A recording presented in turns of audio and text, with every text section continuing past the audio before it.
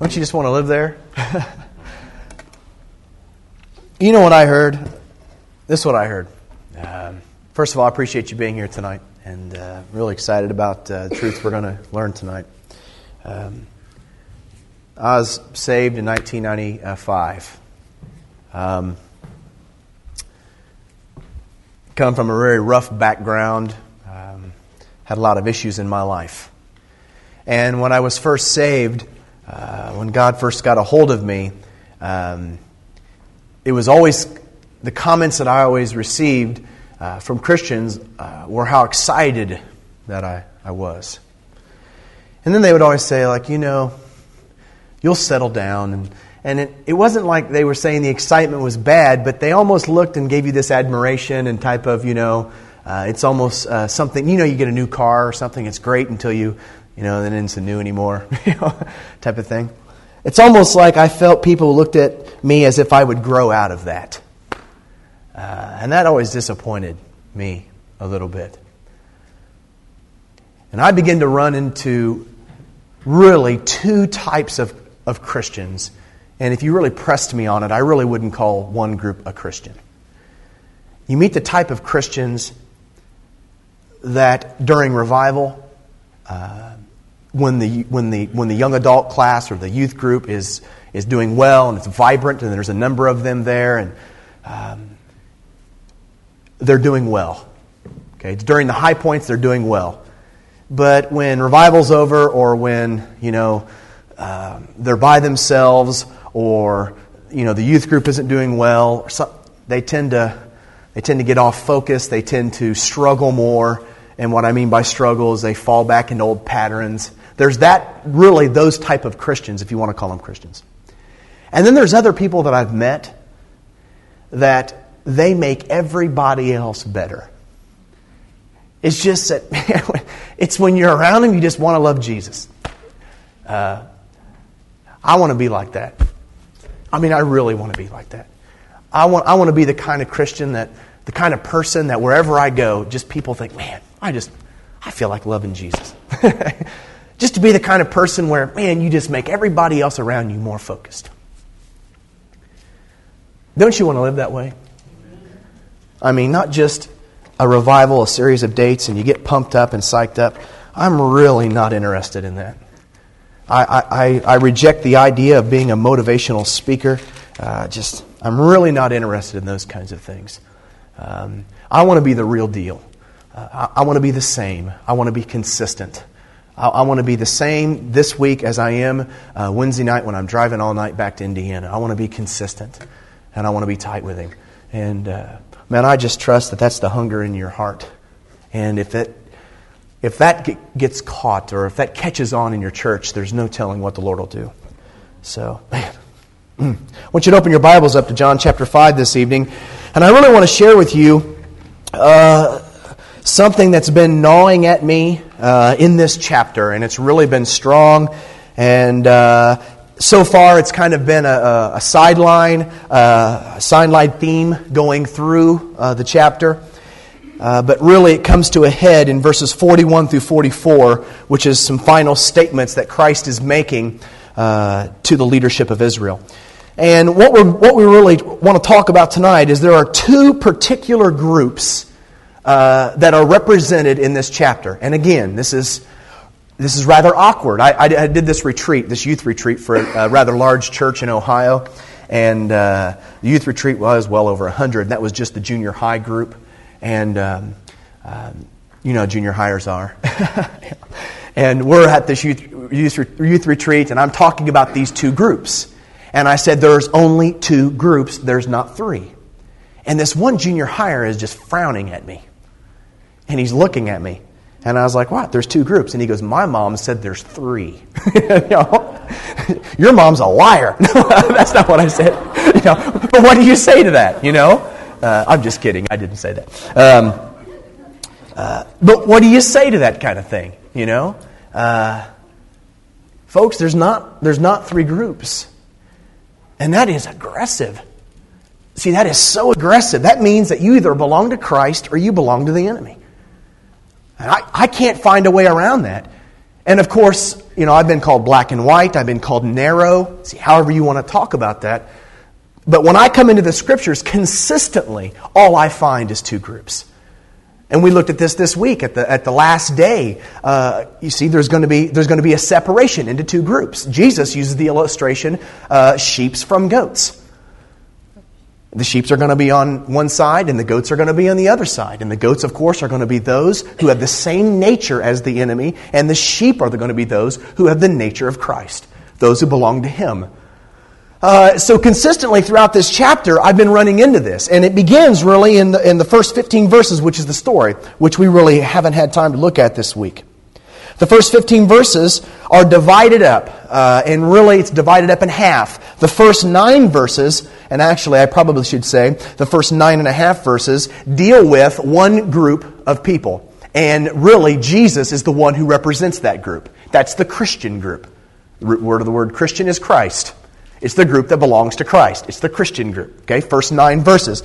And the last verses, 9.5 down through verse 15, represent another group who are demonstrated by the Jewish leadership of Israel. Now, the main character in the story, verses 1 through 15, it's not Jesus, which is pretty interesting. The main character in the story is a man who's been there for 38 years.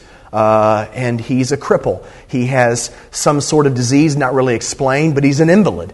And he's living on this mat right beside this pool, which in Aramaic is called Bethesda. It's surrounded by these covered colonnades. It's attracted a number of people there due to the tradition of this pool. And what you have in this passage, and it's tremendous. Wish we had time to look at it this week. Maybe next time. But what you have in this passage is you have this man who's right smack dab, the main focal point of the story, and you have 2 different groups that are interacting with him. Okay? Now what's really interesting about these 2 groups is on the surface, they look the same. Okay? Christians, and we've been calling the other group religious. Okay? On the surface, they look the same. They wear the same kind of clothes. They're the same kind of nationality. They do the same sorts of things. Because you understand, you can be religious, and we've talked about this, you can be religious and not be a Christian. And by and large, on any given Sunday, you're going to have these 2 groups represented in the church. Probably not your church. But by and large, on any given Sunday, on any church, you're going to have these 2 groups represented, and they're represented in our passage. You have a group of religious people, and then, of course, you have Christians. And it's really interesting because when you're looking at the story, and if you interact with these 2 groups, it's really difficult to tell them apart. I can't look out at your congregation and say, well, that person over there is religious, and this one over here is a Christian, that person's religious, and that's a Christian, and that person over there is religious. You can't really do that because it's not... See, it's not suit and tie means religious, or it's not, contemporary, worship, or it's not this. You can't divide it up like that. You could really only tell these 2 groups apart when you yank them out of this kind of setting and you stick them out there in their world. And that's what John does. He takes these 2 groups and he shows how they interact with the man who's been there for 38 years. And the first 9 verses show how Jesus interacts with that group. And the last verses of the chapter, or of that passage, shows how the Jewish leadership of Israel interact with that group. And it's powerful. And they're absolutely different. That's the first comparison and contrast. And we ran into it in the beginning of the chapter.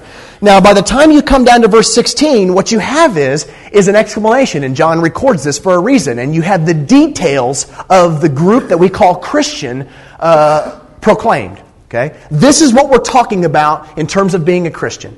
And it's really interesting because Christ doesn't, as he's giving his testimony here, verses 16 down through verse 30, giving his explanation over why he's doing the things that he's doing, giving the definition of what it means to be a Christian in essence, he doesn't list activities. All he talks about is nature. All that he talks about is it's something going on inside of him. And we looked at a little bit this week, and I felt that I wasn't as clear on it. Of course, it takes an hour to talk about anything. But, the language that he uses here is, it doesn't have anything to do with discipline. It has to do with something that God has done inside of a person where they're just different. They're just absolutely different. It's like they're born again. It's not a discipline type of thing. It's used in the word, we looked at it this week, the word do, which in our passage is the Greek word poieo, which is different than the Greek word proso. Proso we translate do, and poieo we translate do. If you remember, proso is a focus on action. And poieo is a focus on motivation. Now, I didn't give you an example of poieo, but a great use of poieo, it's used in terms of the way that a tree makes, or the literal translation of it is the way that a tree does fruit. Okay? It's the way that a tree does fruit. A tree does not proso fruit. A tree poieos fruit. A tree doesn't get up in the spring and say, you know what? Oh, man, I got to get the fruit out. I forgot this year. I do apples every year. I'm tired of apples. I'm doing pears this year. Okay? Tree can't do that. It's the nature of what the tree is the fruit that it will bear. Okay? So Christianity, you can't discipline yourself to be a Christian. And the characteristics that are who He is, you cannot produce. You cannot replicate. That's why it's called the fruit of the Spirit. Love, joy, peace, patience, kindness, goodness, faithfulness, gentleness, and self-control. I don't care how hard you try to be patient, you can't be patient. Because patience is a fruit of... So the only chance you have of being patient is to look to Him and say, hey, come and be inside of me what I am not. And this is the language that He uses.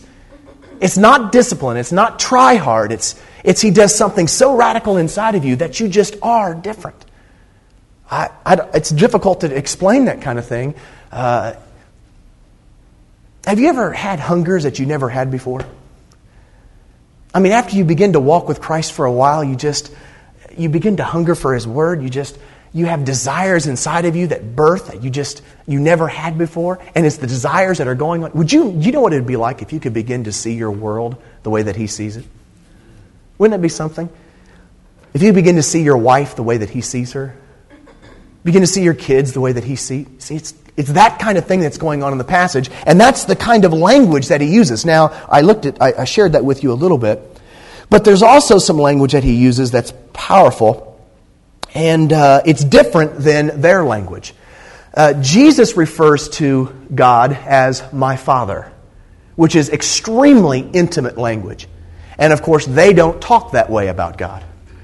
And in the context of Judaism, in the context of their culture, that was really aggressive. Because when Jesus says my Father, what He's doing is He's suggesting familiarity. And when you go back into the Old Testament, and this wasn't hard, I mean, anyone can discover this. It's over and over throughout the Old Testament that you are nothing like God. God is holy, you are unholy. God is this, you are that. Okay, that's how it's talked about all the way throughout the Old Testament. Then you have Jesus coming on the scene, and He walks into the temple, and the leadership of Israel are really aggressive and saying, why are you doing what you're doing? And Jesus says, well, you know my dad. And that's the way that He talks. It's like, you know my pop. Yeah, you know he is. And father and son, when I got out of the Marine Corps, I moved back to Indiana. And I went to get a job, and I needed a job. I was having a hard time finding one. My father had retired from UPS, the brown trucks. And so I went down, never been there before, never been to the UPS place. My parents were separated, divorced when I was young. But I figured I'd drop my dad's name because he was a really good worker, and I figured they'd hire me. So I went down to UPS, I walked in, and this little old lady comes out.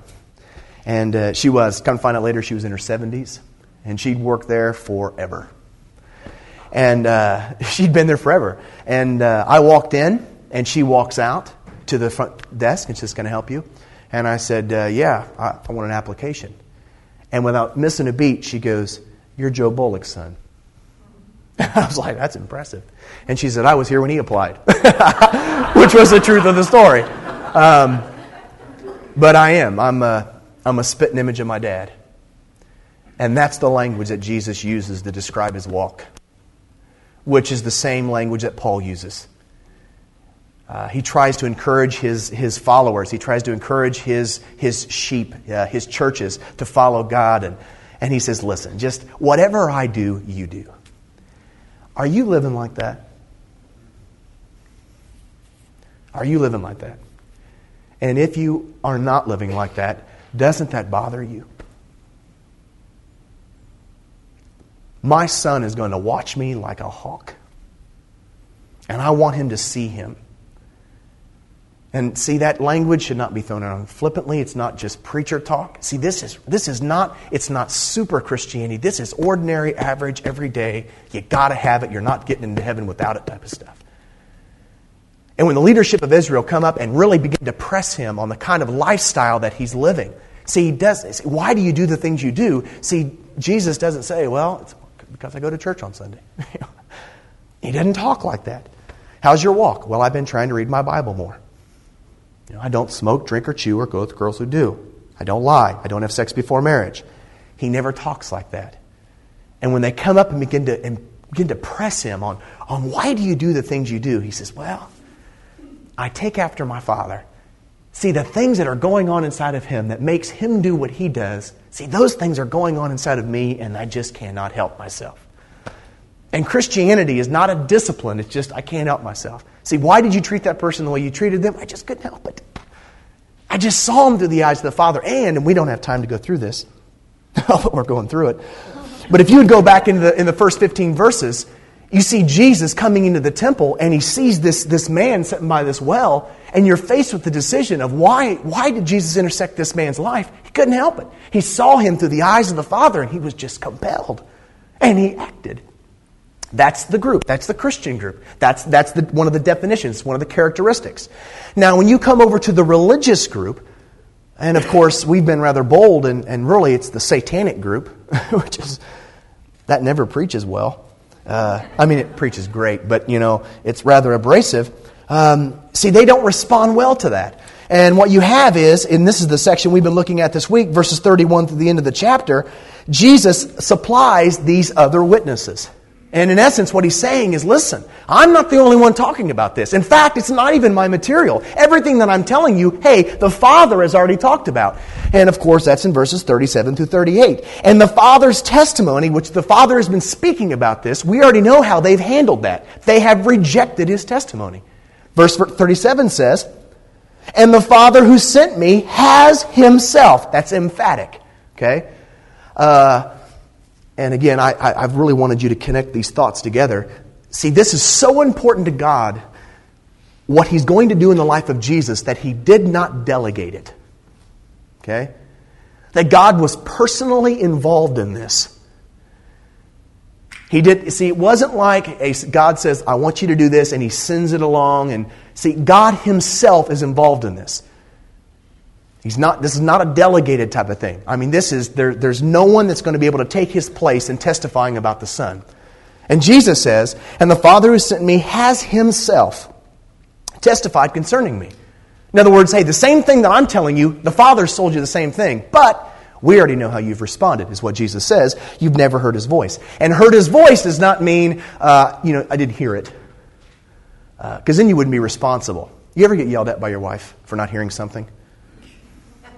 I do all the time. Corinna says, and normally it's going to the store. And I don't think she said it when it really comes down to it. She's not here. But she'll say, don't forget this. And then I'll come back and I won't have it. I say, I didn't hear you. And I'm not responsible. That's not what he's talking about. Okay? It's not kind of like, they didn't hear his voice. Hearing, the definition of not hearing his voice really means, again, it's consistent with the passage, they belong to the enemy. Jesus is the reason you do not hear is you belong to your father, the devil. And you choose not to hear. So they have in fact heard exactly what Jesus has been telling them before, but they did not respond. And again, I don't know how that strikes you, but that is weighty. That tells me every time I know, what does James say? He who knows what is right and does not do it, that for him is sin. And every time I know exactly how he wants me to live, and I say no, what I'm really saying is, no thank you, I'd rather belong to the enemy in this area of my life. No thank you, I'd really rather talk to my wife the way that Satan would. No thank you, I'd really rather watch the programs on television that the enemy would. No, I'd really like to look at women the way that the enemy does. No, I'd really like to look at that person in the church the way that Satan does. See, that's how critical this is. And I don't know how you are, but see, I've treated things like that in my life so trivial. You know what I'm saying? Little things. Perhaps that's what the scriptures talk about the enemy getting a foothold in your life. It's not a good thing. Jesus says you've never heard His voice, and not only that, but you've never seen His form. You don't know what He looks like. Could you imagine someone who's came to church for their whole life and has no idea who He is? Now, I think that's possible, and this is just bonus material for you. But Jesus says on the last day, many, hear this, He's not talking about ungodly, He's talking about the church. He said many are going to say, Lord, Lord. Many. I was Nazarene, saved, sanctified. I came to church every Sunday. Many are going to say, Lord, Lord. And He's going to say, depart from me, you worker of iniquity, I never knew you. So you understand, it's not just showing up to a building on Sunday and giving my finances. See, there's something else that's got to be different. See, there's something else that's got to be done. And I believe really the issue is a holy lifestyle. It's everything that He is begins to make up who we are. And the same things He's into are the same thing we're into. The same things He's excited about are the same things we're excited about. What really ticks Him off really gets us going. See, that's it. That type of thing. To the extent where when you're out in town and you're standing in line to the movie theater and someone drives by and they stop and say, hold on. Hey, you go to First Church. Would Jesus be seeing that movie? And you would respond, well, I didn't even want to come. He drugged me down here. He's got a thing for Lord of the Rings. What do I say? That's the kind of idea. You didn't get it. Don't laugh. It's all right. So He says, you've never heard His voice, you've never seen His form, nor does His word dwell in you. It's kind of in one ear and out the other. It never made its home inside of them. This is what He's been saying. So you have, again, over and over and over throughout our passage, you have these comparison and contrast. Now, we didn't get to this one. I want to give it to you really quickly. There's another comparison and contrast in our passage. Verses 37 and 38, this is my favorite, and we didn't get time to really look at it. But in our passage, verses 37 and 38, you have Jesus and His perspective on how He looks at the Scriptures. Okay? When He picks up the Scriptures, it's not boring. You see, when He picks it up, it's like, whoa, it's like He's speaking to me. I can see what He looks like. I cannot live without it. It's like daily bread kind of stuff. You understand? That's how Jesus looks at the Scriptures. But what's interesting is Jesus looks at them in verses 39 and 40, and He says, this is how you look at the Scriptures. Verse 39 says, you diligently study the Scriptures. Which sounds like a compliment, but this is interesting. That word diligently study is used 9 times in the Bible. And every time that word is used, it's always about seeking after information.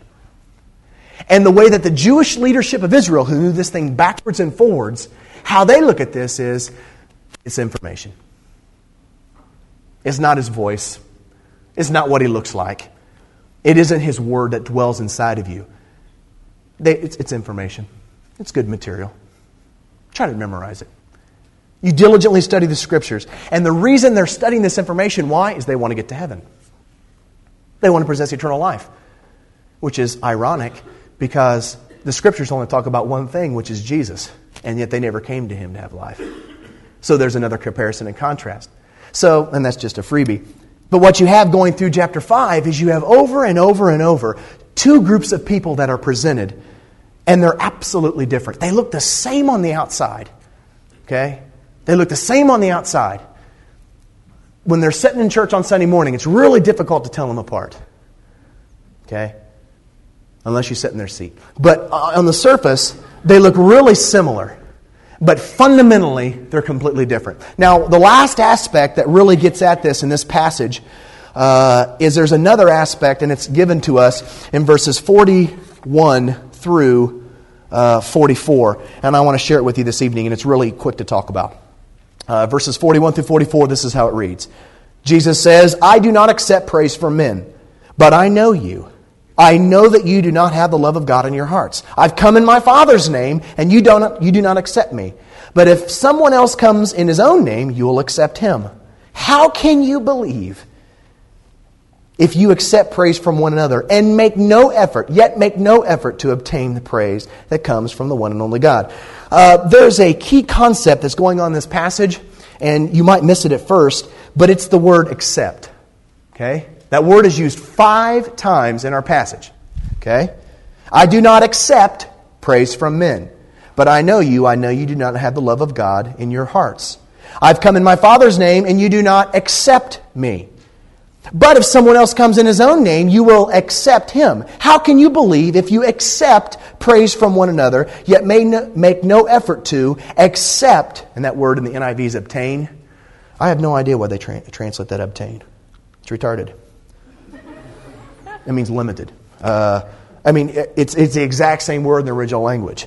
Yet make no effort to accept the praise that comes from the only God. Now, when you read that, as Jesus says, listen, I don't accept praise from men, you get the idea that he comes in and he preaches this great sermon or does a miracle, and this happens all the time, and you have people that come up to him and say, "Whoa, wow, man, that's great. Whoa, that's awesome." And Jesus says, "Oh, I don't accept that." That's what you, kind of the perspective you get, or maybe what comes to your mind when you read the passage. But really, the word accept is not a good translation. That word can be translated accept, but it can also be translated take. Okay? It's a verb. Now, you're familiar with English, right? You speak English? Went to high school? Okay, you're going to be a test after this. English verbs can be in two different, I guess you would say, voices. Okay? They can be in the active or the passive. Okay? If it's in the active voice, okay, it means that the subject of the sentence, active, is responsible for the action. Okay? If it's in the passive voice, it means that the subject of the sentence is not responsible for the action, but is acted upon. Okay? It's translated accept. This word is translated accept in our passage 5 times. But that means that they're suggesting that Jesus is being acted upon with praise. That someone is giving him praise, and he won't accept it. It's acted upon, passive. You see what I'm saying? But actually, when you read through this, and I found this out recently, at every single time that word is used in our passage, it's not in the passive, it's always in the active. Which means Jesus looks at them, and it's not like people are throwing praise and they're supposed to not accept it. What he says is I do not take praise from men. Which means that's a whole totally different picture. It's one thing to sit there and someone give you praise and then you either accept it or not. And it's another thing for you to be out after praise. Okay? So there's active, there's motion, there's decision on this kind of thing. Jesus says, I do not take praise from men. In other words, that's not what I'm after. See, I'm not out to impress you. I'm not out to gain your approval. And see, I don't know how this applies to your own life. But see, I live for Him. I don't live to please you. See, I live for Him. I don't live to please my mother. I live for Him. I don't even live to please my wife. See, there is direction, there's purpose. Now, this is really interesting because you got to get this, and it almost slipped past me. It's one thing to say you belong in one of these groups. Okay? It's one thing to stand up in front of a church and say, listen, there's only 2 groups, you're in one of them. You're going to be in Jesus' group or you're going to be in Satan's group. There's almost a way out of that. You can almost say, well, I was in Satan's group and I never knew it. That's something you could say. And you run down to the altar and say, wow, man, lucky you came this week. I would have never known. Okay, that's one way we could respond. But when Jesus begins to talk about this talks about this pursuing language, what he's getting at is that if you, whatever group you're in, it's the group that you want to be in. Now, think about this. If you're in the Christian group, it's because you want to be in the Christian group. If you're in Satan's group, it's because you want to be in Satan's group. Now, don't give me that look. Let me explain it to you. Okay? It's in our passage. There's purpose here. Jesus says, listen, I'm not after praise from men. I don't take praise from men. But then he says, but, that's the contrast. Okay? I don't do this. I'm not after the praise of men. Okay? I'm not after that kind of thing. But, I know you. And the word know there is, and I probably won't mean anything to you, it's in the perfect tense. Makes you want to praise the Lord, doesn't it? And the perfect tense, it literally means it's a past action. Basically, it means Jesus is familiar with them. He says, I have known you. I've been around you. You haven't pulled the wool over my eyes. See, I'm not after praise from men. I'm not after it impressing you. See, it's not that kind of a thing. I really don't care what you think about me. See, I'm not after to take the praise of men, but I know you. Okay? In other words, there's a contrasting statement. I'm over here and you're over here. And then he adds to this a little bit. He says, I know that you do not have the love of God in your heart. See, all the things that Jesus has been describing, and this is incredible. See, all the things that Jesus has been describing, they do not have inside of them. And of course, you go back to verses 16, and we didn't have a chance to look through this, but verses 16 down through verse 30 is testimony. All of that description and the hunger and the passion, and he's living for the Father, and what's going on inside of the Father, he wants going on inside of him. And this is not a Sunday kind of thing. This is an average, an ordinary, average, everyday type of thing that's going on in his life. This is what he's after. It's the relationship. The word love there is the word agape, which is the covenant love. See, it's the relationship. They do not have that inside of them. It's not going on inside of them. It's a picture. Now, really what he's talking about here is not... See, our first response probably is to walk out here and say, okay, what Jeremiah is saying is I really shouldn't be after the praise of men. That's an application. What he's really talking about here is a spiritual issue. Because there's several applications to that. I'll just be honest with you, I used to have, and we probably all go through this. Not that I'm making excuses. But I used to get my self-esteem off of how you look at me. Whether that would be preaching, whether that would be, my self-esteem in terms of looks. You know how guys are, and how girls look at you. Wouldn't it be something if you got your self-esteem, girls, not by how guys looked at you, but how he looks at you? You realize the confidence that brings. So you may not think I'm much, but he is nuts about me. He looks at me and goes, whoa, look at Jeremiah. Man, wow, wonderfully and beautifully made. That's what the Scripture says. Okay? See, I'm not after how you think about me. I'm after him. And I literally live off that truth. I base my life off that truth. Let me give you another one. I'm not knocking this, but I've always thought this to be strange. I was asked recently if I had an accountability partner. And I said, what do you mean? And it's a group of people, Jeremiah, that ask you the tough questions. I said, what do you mean? Well, they get in your face every week and they ask you the tough questions. And that keeps you from sinning, because then you have to tell them. Well, that's strange. I understand, but I don't understand. It's really not about you, it's about him, isn't it? And the reason that I'm not doing it is not because of him, it's because I don't want to get caught by you. Does that make sense? Maybe I'm reading this, maybe I've just been lost my whole life. But shouldn't it be the reason you don't do that is because of him? And you don't look that way, so I don't want to look that way. And I don't want to be apart from you. See, that's the kind of application that I'm talking about. Jesus says, listen, I'm not after your praise. I'm not after that. But I know you. That's where you live. So he's not, and when he says, didn't mean to spit on you. He says, hey, he says, anointing from the front row. He says, I'm not after the praise of men, but that's an application. There's a deeper spiritual issue that's going on in these guys. And here's what it is. He says in verse 43, he says, I have come, now hear this.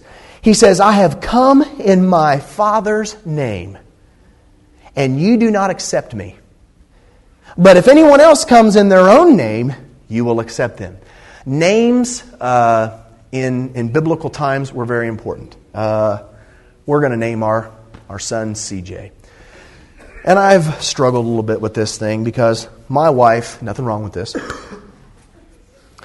but my wife wanted a unique name. Okay?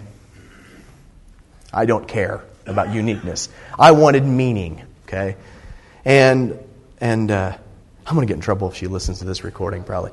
But I don't care about the uniqueness. Okay, I want it to mean something. You understand what I'm saying? I think there's meaning. And you begin to look in the Scriptures, and there's all kinds of meaning behind names. And I just looked up a few for us. For instance, when you come back and you begin to go through the Old Testament, you run into Moses. And naming in their culture was really significant and had to do with several different things. For instance, one way that you could be named was by the birth. Okay?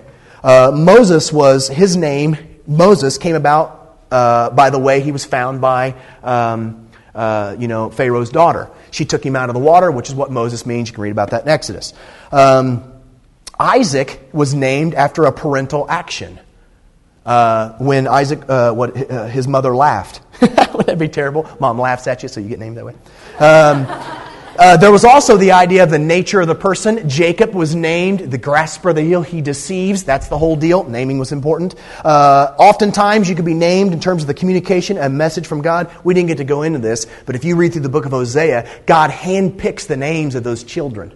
You understand? See, that's detailed. That's detailed stuff that's involved there. Some of my favorites are covenant type of name. God always changes your name. He did it with Peter. There was this changing. Jacob, when his name was changed from Jacob to Israel, that's covenant name. You understand we're going to have new names in heaven? Wow, that's going to be powerful. I've got a name, and it's special, and it's unique to me. I know that's exciting, isn't it? Okay, so you have this idea of naming is not just flippant. It's not casual. That there's importance and consistency to it, and all the more important when you begin to talk about the naming of God. Okay, when you begin to talk about the naming of God, really what you're talking about is the character. When you can name Him, it's the character of who He is and how He comes and what He's doing in His purpose. And you have tons of names for God. Some of them means that He saves. It's one of His characteristics. It's one of His purposes. And so when you would come, whether it would be in God's name, which was very seldom that was used, or whether you would come in the name of your master or in the name of someone else, what you were saying is that you were coming in the character and in the person, in the purpose of that person. Let me say it again. If you were to come in the name of someone, it was in the character and in the purpose of that name. For instance, as a new Christian, I struggled with the phrase that Jesus said, "Ask anything in my name and it'll be given to you." Wow. In the name of Jesus, I need a new car. I prayed that kind of stuff. In the name of Jesus, wow. Make it a Ferrari. Those kind of prayers. And then you begin to actually study the Bible, and you begin to find out that Jesus says, you ask anything in the character and in the purpose of my name, and it will be given to you. So there's content to that. Now again, Jesus is describing, again, another aspect of His group's life. Okay? I'm not after to please you. See, I'm not after your praise. I have come in the character and in the purpose of my Father. See, how He comes, how I come. What He's into is what I'm into. I have come in His character and purpose. Now, this is what's so aggressive. The other group, listen to what they say. Jesus says, I've come in my Father's name and you don't accept me. I come in what He's after and you don't like it. I've come in what He's into and you're not into that. But, listen to this. He says, if someone else comes in His own name, that's real general. If someone else comes in His own name, you'll accept him. No matter what it is. He's just defined two groups. Both groups are going to be after something. Okay? Jesus' group is after Him. This group is defined by the character and the purpose of God. This group is defined by Christ. This group is defined by anything but that group. Now, there's tons of illustrations about this in our lifestyle that we live today. You can talk about anything in school except for Jesus. Anything's okay but Jesus. I really found that interesting. The enemy does not care what you're after. Football, fine, be after football. Basketball, great, be after basketball. Drugs, hey, I don't care, be after drugs. There are people in the satanic group that hate Satan. He doesn't care. Just so you're not into him. Does that make sense? That's powerful. See, this group is defined not by going to church on Sunday, not by religious activity. This group right here is defined. This isn't over our heads, is it? Am I losing you? See, this group right here is defined by Christ, which is the character and the purpose of who He is. This group over here is defined by anything but what's in that group. Now, this is not the first time that He said this, and it really began to come to light. I want you to flip in your Bibles with me back just 2 chapters. which is chapter 3, and I want you to look with me at verses 19 through 21. And Jesus is talking to Nicodemus about this very thing. You're going to get a kick out of this. Jesus look at verse 18. Again, the NIV doesn't do a very good job of translating here. Verse 18 says, "Whoever believes in Him," which is Jesus, "is not condemned. But whoever does not believe, well, they stand condemned already, because they have not believed in the name of God's one and only Son. And this is the condemnation." That word that we translate verdict is really translated condemnation. So Jesus has been talking about that God has come to save the world. But some people didn't want to be saved, so they're going to remain condemned. And now Jesus is talking about what exactly that condemnation is. Verse 19, he says, "This is the condemnation. Light," which is Christ, the character and the purpose of God.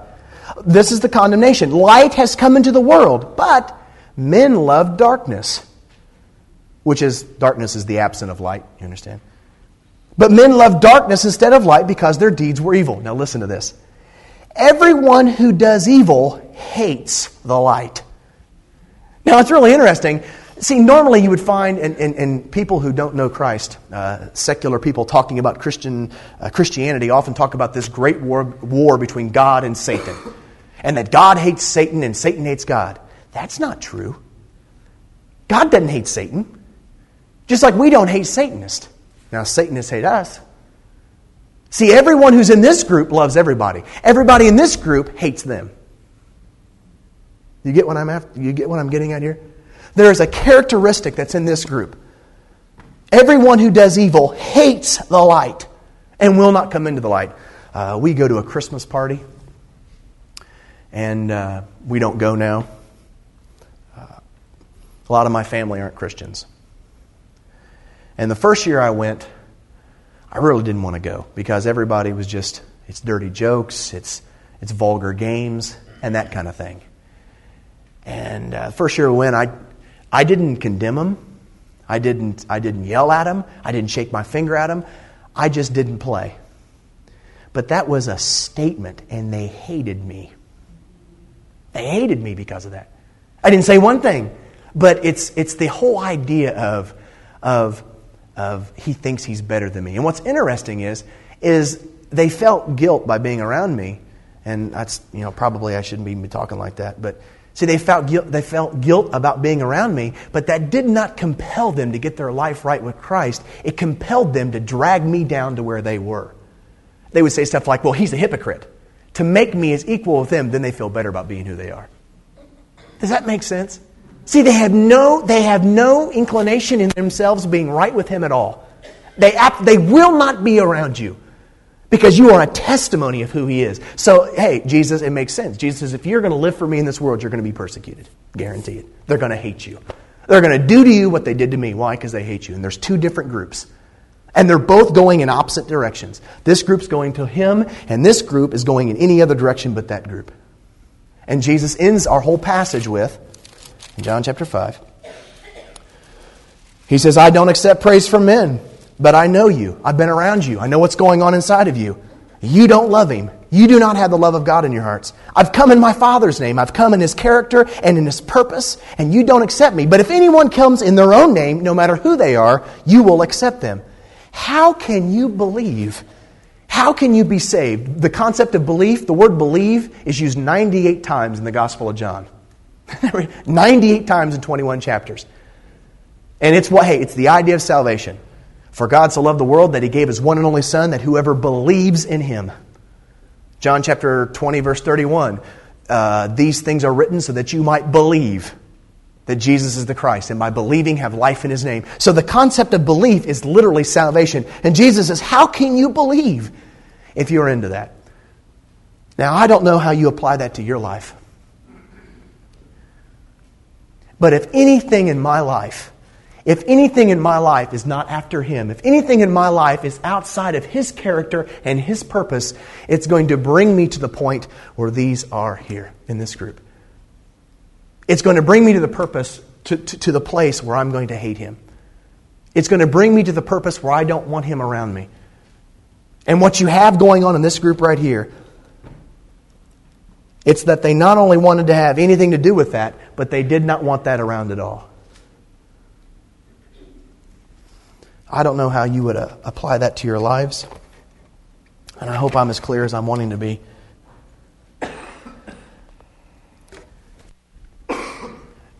I believe this. If you're not madly, passionately running after Him, what are you running after? Because I believe the days of just coming to church and being mediocre are over. I don't want that in my life. I want to be a statement that if my kids were to give a testimony about me after I died, they wouldn't talk about basketball, they wouldn't talk about Lord of the Rings. They'd say, yeah, he liked Lord of the Rings, but he was nuts after Jesus. That dude was psycho after the Lord. Is that how they talk about you at your job? Because if I really wanted to know about you, I wouldn't talk to you. I'd talk to the people you work with. Do you think it'd be possible to go to a job for 20 years and no one there know you're a Christian? I wouldn't call you a Christian. I found you learn a lot about people by just listening to them talk. I was in North Dakota recently. I wasn't there 15 minutes. True. I wasn't there 15 minutes, and I learned that it was opening season, opening day of dove hunting. Not hard to figure out. You could walk into a church right after the election and go Al Gore, or, go John Kerry. You'll know exactly who, Okay, we won't talk about that kind of stuff, But you know about it. You walk in and whisper football, you know about it. You think they should know that you're in love with Him? And I truly believe that if you're after anything in your life more than you're after Him, it will become an idol in your life and it will drag you away from Him. I believe that. Father, we love you this evening. I thank you for the truth of your word. There was something going on in the Jews, and it's a characteristic of their group. I believe at first they were not bad. They just let something in their life get bigger in their eyes than you, and it drug them away.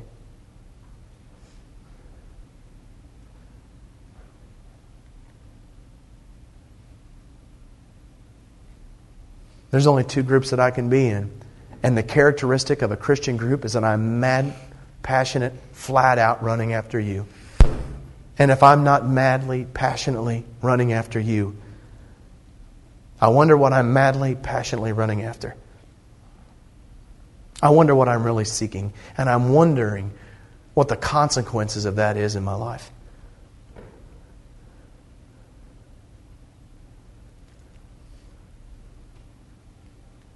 Heads are bowed and eyes are closed.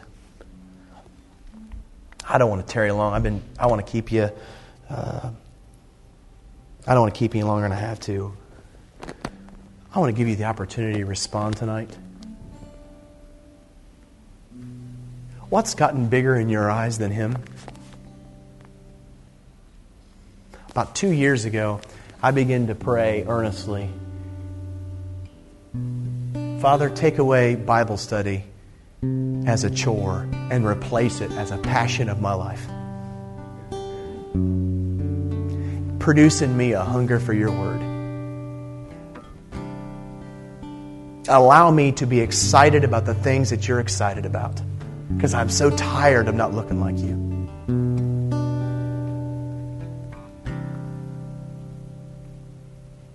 Some of the things that I've struggled with in my Christian walk, you would probably laugh at and think, well, that's not sin. Basketball became sin in my life.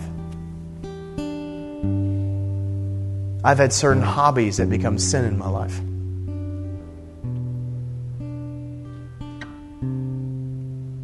What's coming in between you and your relationship with Him? Have you stopped burning? Have you stopped hungering?